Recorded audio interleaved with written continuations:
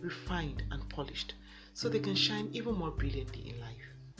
My name is Sonia Odedino. Welcome to the Refined Life podcast. In the last few episodes, we've been having a conversation around the subject of focus, and we've looked at several things we can do to help increase our ability to focus and get things done. We established that it is our ability to navigate the distractions of life that determines our success in life, our ability to actually achieve our goals and the targets we set for ourselves. Today we want to yet again consider a few tips on how we can improve our ability to focus and the things we need to keep top of mind when we remember or when we consider the subject of focus. The first thing I'd like to share with us today is that you need to take care of your body and your mind. It takes a healthy body and a healthy mind to actually succeed in focusing and achieving our goals. Some of the things you need to consider when you talk about taking care of your body and your mind is the need for us to get enough sleep. When we get enough sleep, our ability to focus improves. When we don't get enough sleep, on the other hand, your mind tends to get foggy, and over time, you find that your ability to get things done with precision and excellence suffers. You would need to also consider the need for exercise. Bodily exercise does have some profit.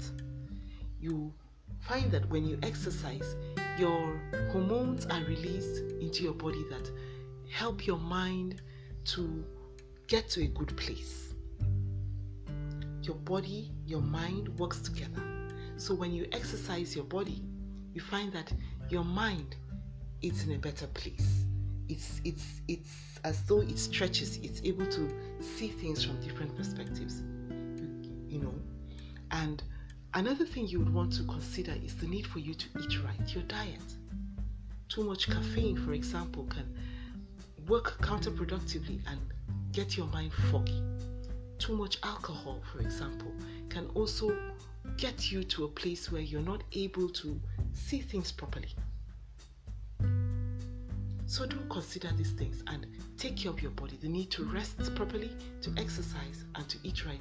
We cannot overemphasize these things. Another thing you would want to consider is that you would need to set yourself time frames to complete each task. That is to say, set yourself deadlines to complete your tasks. You might need to block time within your day to say, at this particular time, I'm going to work, and give yourself a deadline.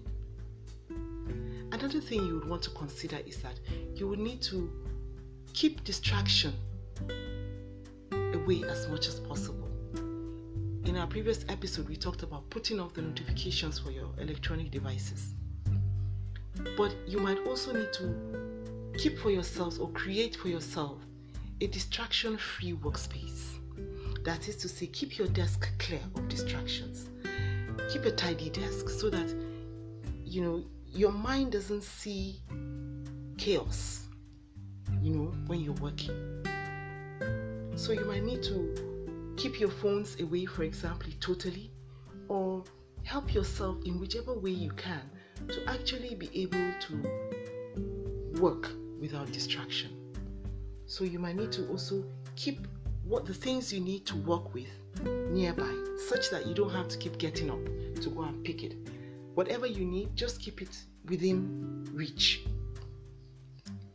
The next thing I'd like to encourage us to do is to categorize our activities and build boundaries for each of these categories.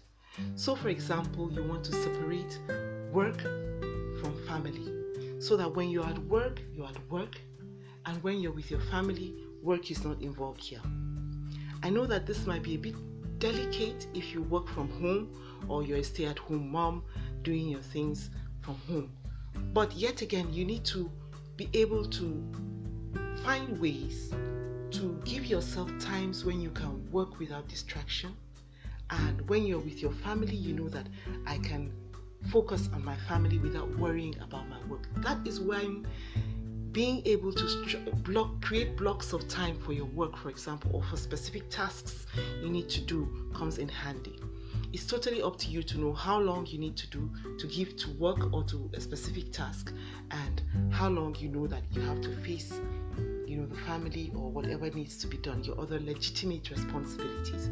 So if you know that you have a toddler, for example, at home, you should be able to know that, at this particular time he's coming back from preschool or daycare, and I need to be able to give him the attention he needs, so that you schedule your work away from that time and set yourself up to actually be able to practice your focusing and achieve your tasks. So dear Diamond, I hope you have been able to find this conversation around focus interesting, and you've been able to find it beneficial, such that you're able to pick a few things that you will be able to put to practice.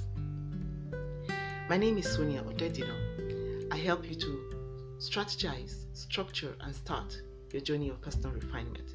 I do hope you have found this interesting enough to share with perhaps a friend or a colleague of like minds and pursuits.